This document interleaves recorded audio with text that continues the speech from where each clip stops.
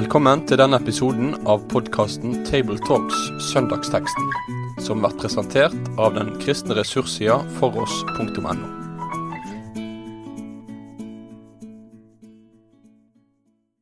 Velkommen til en ny episode av podcasten Table Talks. I studio i dag sitter Reidar Valvik, professor emeritus fra MF Vitenskapelig Høgskole. Jorunn Sjåstad, medarbeider på Bibelselskapet, redaktør i Logos. Og Kristoffer Hansen Ekenes, prest i Ryenberg kirke, Delk i Oslo.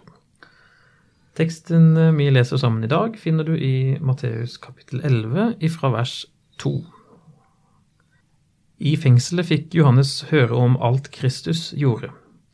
Han sendte bud med disiplene sine og spurte: Er du den som skal komme, eller skal vi vente en annen? Jesus svarte dem: Gå og fortell Johannes hva dere hører og ser. Blinde ser, lamme går, spedalske renses, og døve hører, døde står opp, og evangeliet forkynnes for fattige. Og salig er den som ikke faller fra på grunn av meg. Da de gikk, begynte Jesus å tale til folket om Johannes. Hva dro dere ut i ødemarken for å se? Et siv som svaier i vinden? Nei. Hva gikk dere ut for å se? En mann kledd i fine klær?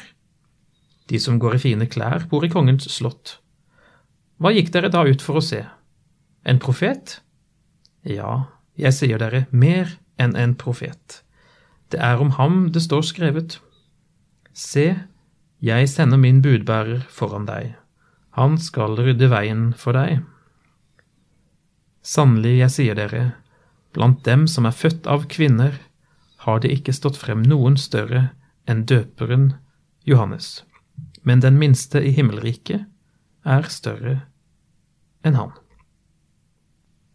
Vi er inne i adventstida, og i motsetning til hva vi kanskje ofte har hørt eller tenkt, så betyr ikke advent først og fremst å vente, men tvert imot at det betyr å komme, eller et komme.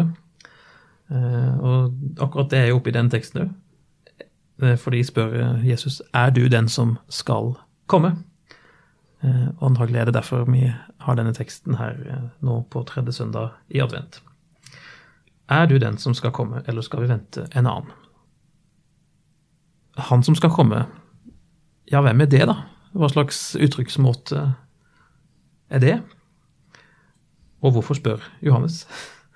Det får vi jo se litt på. Er det noen som har gjort seg noen tanker om det?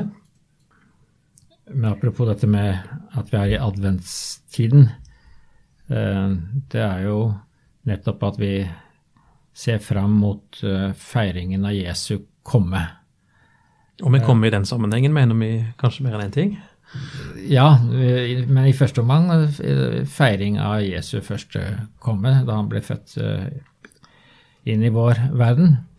Og da hører jo også døperen Johannes naturlig hjemme, fordi han var jo den som forkynte på forhånd. Ikke bare stiller han dette spørsmålet her nå, men han forkynte jo at det var en som skulle komme etter ham, en som var større enn ham, og som han ikke var verdig til å løse sandalremmen for en gang. Og da er du for eksempel i Matteus 3, ikke sant, ved Jesu dåp. Ja, så jeg tenker at det er flere linjer. Altså døperen Johannes, vi må huske på at han er en ganske viktig skikkelse i Det nye testamentet. Når Jesus sier at han er den største som er født blant kvinner, så er jo det ganske god attest da. Det er solid. Det betyr altså at døperen Johannes har en viktig rolle i Det nye testamentet, og man kan jo spørre seg hva er det som gjør han så viktig. Jesus spør jo dette her: hva gikk dere ut for å se? Var det en profet? Nei, noe mer enn en profet, sier Jesus. Og det fører til at vi må kanskje tenke oss litt om hva var det som var spesielt med døperen Johannes. Han var åpenbart ikke en sånn der ekstremt stor personlighet som gjør at han ruver blant alle profetskikkelsene. For det er ikke hans person som egentlig fokuseres på, men det er hans gjerning, hans vitnesbyrd. Fordi han skal altså være budbærer foran meg, han skal rydde vei. Så jeg tenker at det er viktig, når man tenker på den storheten som Jesus tillegger døperen Johannes, den er knyttet til det han har å si om han som skal komme. Så det er liksom starten på det hele, for det begynner der med at han forkynner en som skal komme etter ham. Og så først senere, når vi kommer til vår tekst, så stiller han spørsmålet selv om Jesus er den som skal komme. Forholdet mellom Johannes og Jesus, det er jo, du har sagt litt om det nå, og det er jo flerfoldig. Hvis vi leser i Lukas evangelium, så får vi jo greie på at de er jo i slekt. Fordi Maria, Jesu mor, rømmer opp i fjellbygdene til sin slektning, muligens kusine, Elisabeth, som er jo venter barn. Så har du den fine scenen hvor Maria hilser på Elisabeth, og barnet i Elisabeths mage hopper av fryd over lyden av hennes hilsen. Så allerede fra før de ble født har jo disse to karene hatt en relasjon til hverandre. Og så er det jo da dette som du har sagt med dåpen, og nå igjen her. Det er interessant fordi Jesus løfter frem Johannes, men Johannes løfter jo frem Jesus. Så de er på en måte i en sånn slags, hva skal jeg si, gjensidig avhengighet av hverandre. Så ved å si det han sier om Johannes, så synes jeg Jesus egentlig sier ganske mye om seg selv. Så på en måte han svarer fortsatt på spørsmålet om hvem han er, ved at han understreker så tydelig tilliten en skulle ha til det Johannes har sagt. Fordi hvis det er sånn at Johannes er budbæreren, så må jo Jesus være den som skulle komme. Så det er på en måte et svar da, på det samme. Men hvorfor i all verden stiller han spørsmålet? Ja, hvorfor gjør han det? Har han kommet i troskrise, eller hva er det som har skjedd? Fra sin ganske sånn frimodige utsagn i Matteus 3, hvor han sier, det kommer en etter meg, han er større enn meg. Og nå er han fengslet, og sender sine disipler for å sjekke ut litt mer. Hva har skjedd?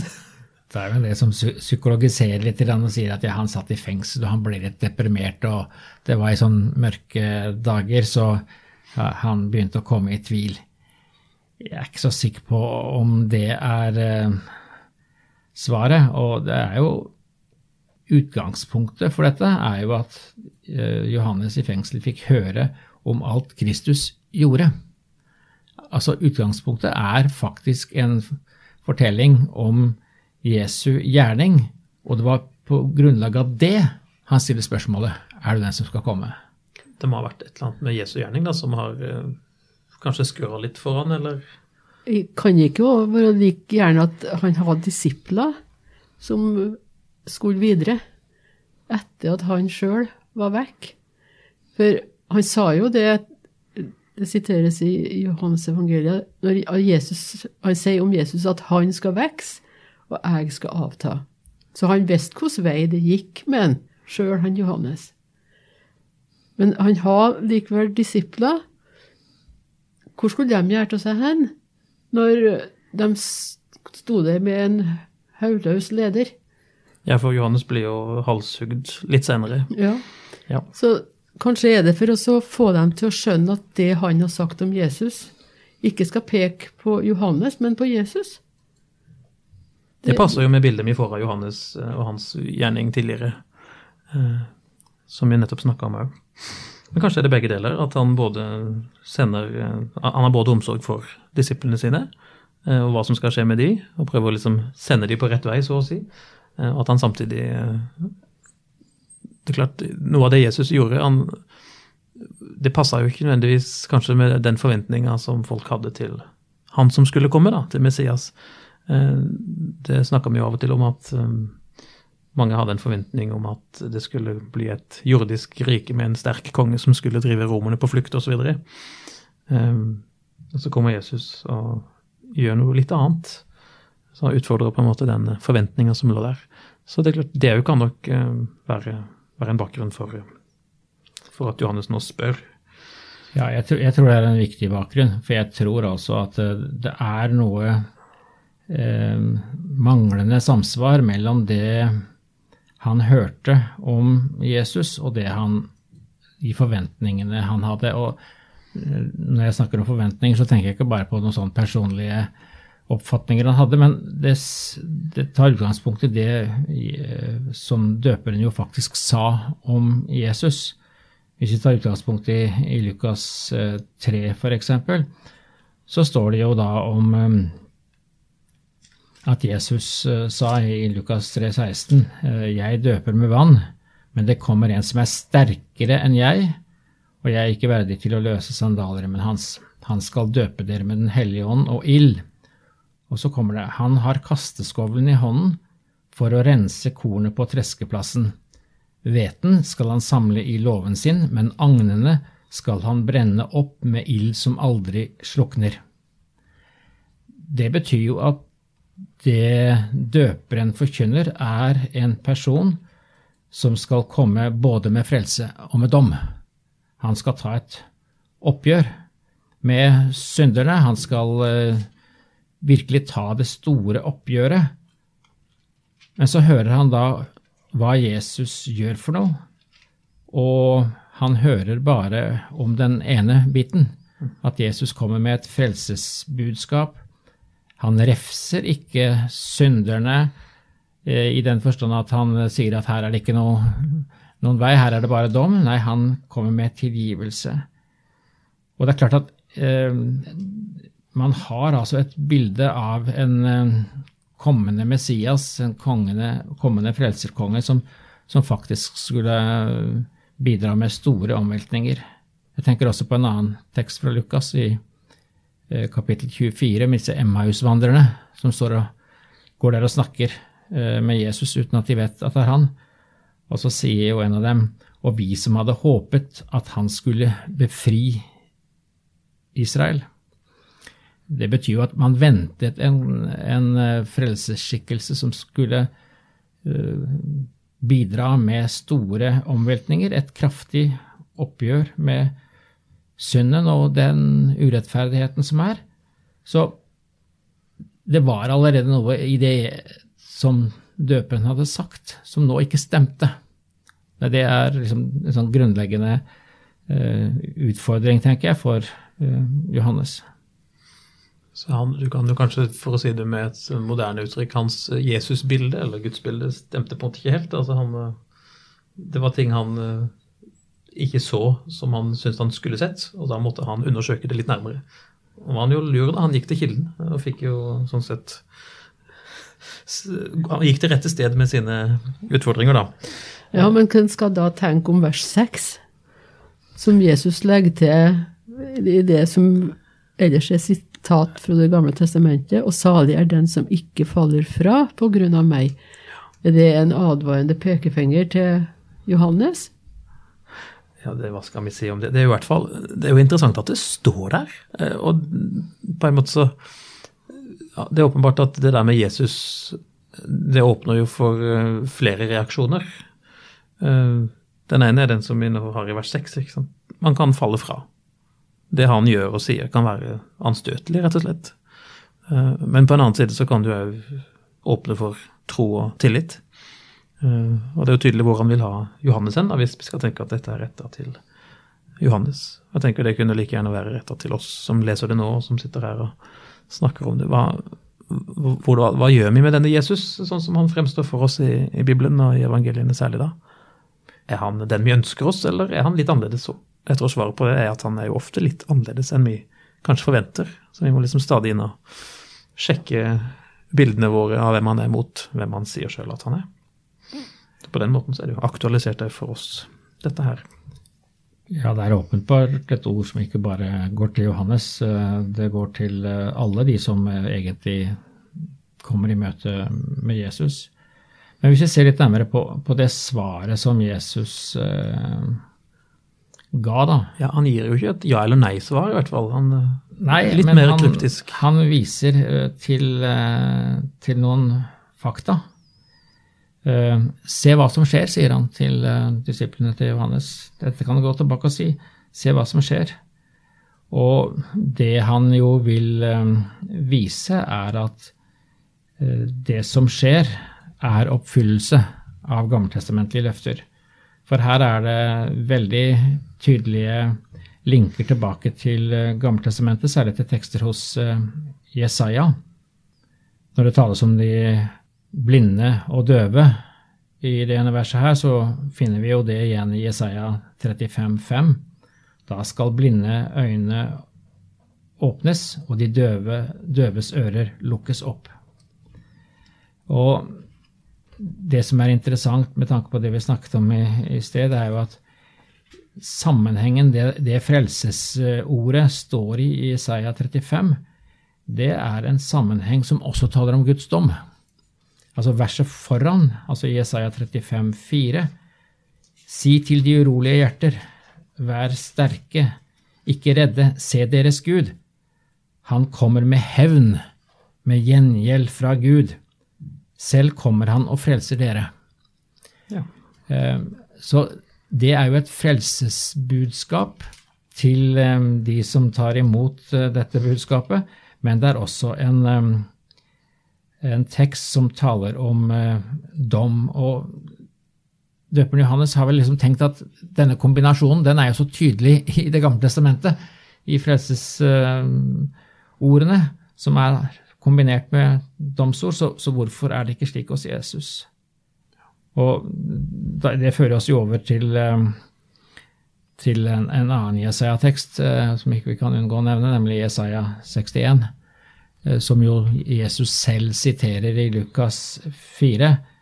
Ja, det jo når han har sin store tale i synagogen i Nazaret. Ja. Det som vel kalles Jesu programtale, eller liksom. Ja, eller tiltredelsespreken, eller et eller annet sånt. Noe i den stilen, ja. Og den teksten som Jesus siterer fra da, den lyder jo sånn hos Jesaja.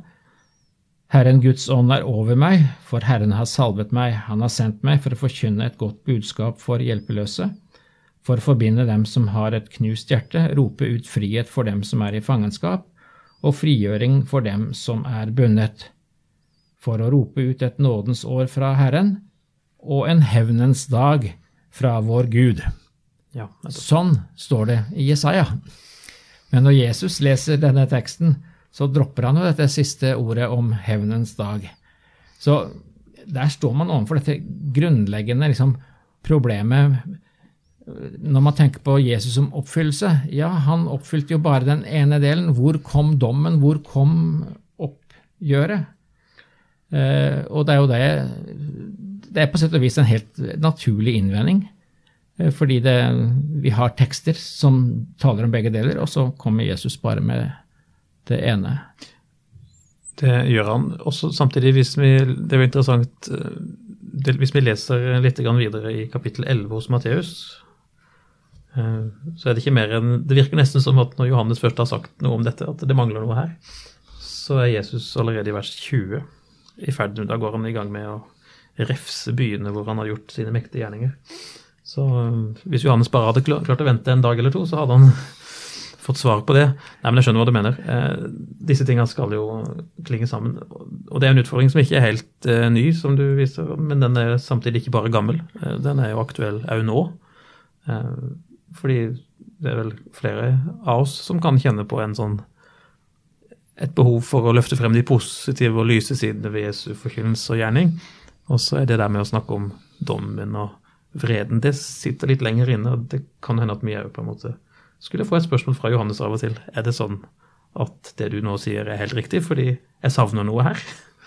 Det jo en evig fristelse. Den kristne kirke har jo kommet til rette med det på grunnlag av Jesu ord, fordi Jesus talte jo altså ikke bare om sitt første komme, men også om sitt andre komme. Nettopp. Han skal komme igjen, altså ta som menneskesønn skal komme på himmelens skyer, og vi bekjenner i den apostolske trosbekjennelse, han skal komme igjen for å dømme levende og døde.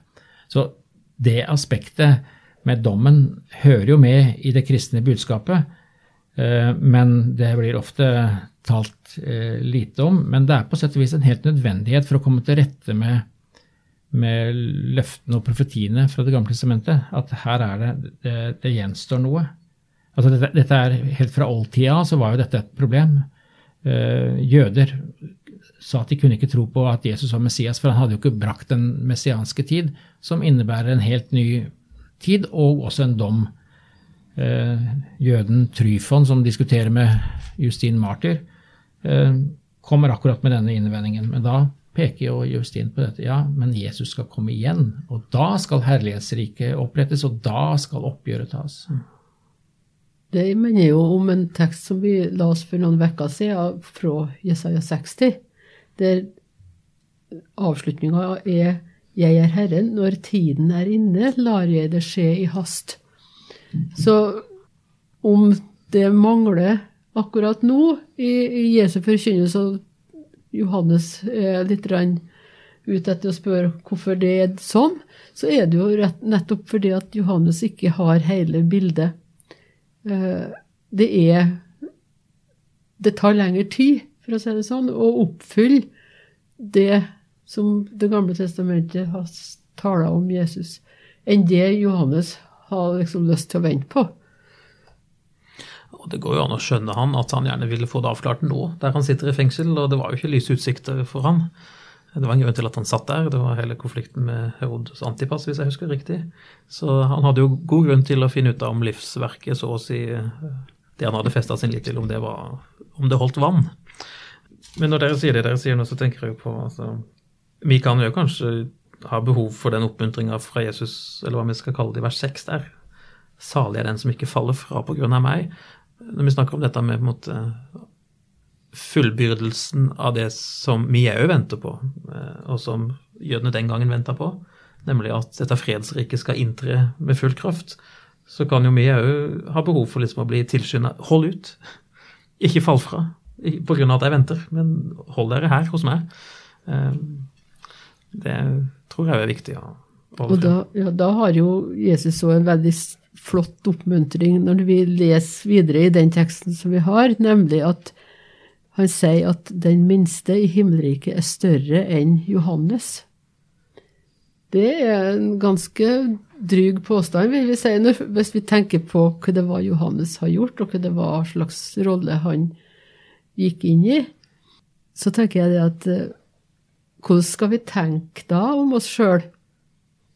Ja, du tenker, hvor passer vi inn på stigen liksom, hvis Johannes er på toppen?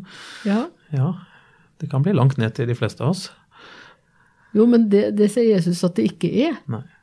Og da er det jo inn i et verdisystem, eller en familie der tingene ikke er helt sånn som vi er vant til å tenke dem, nemlig rang og orden.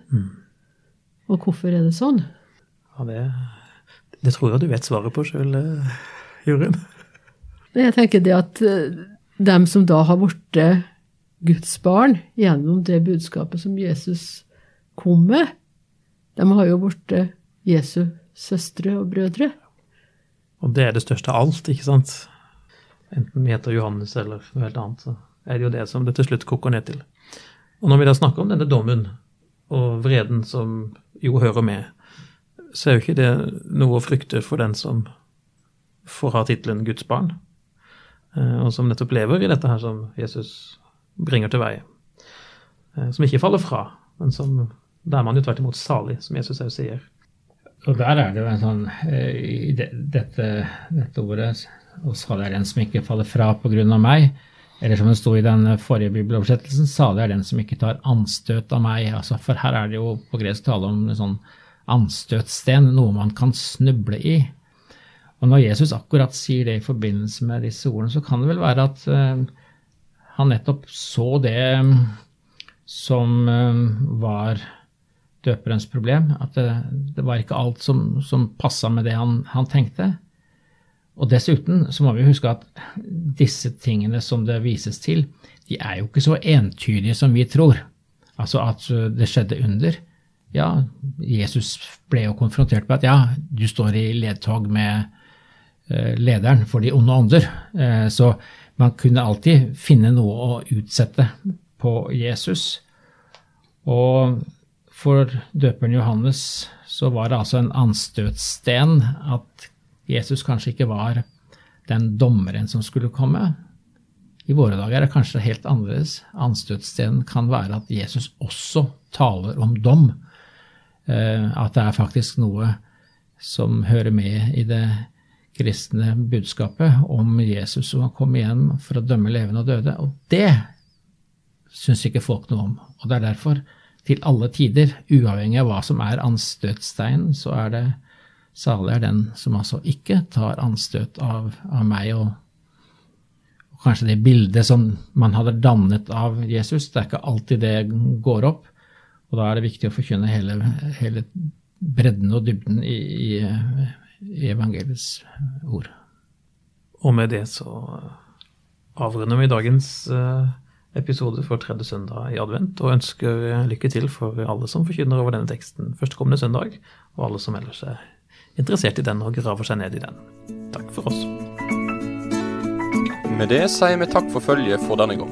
Finn flere ressurser, og vær gjerne med å støtte oss på foross.no.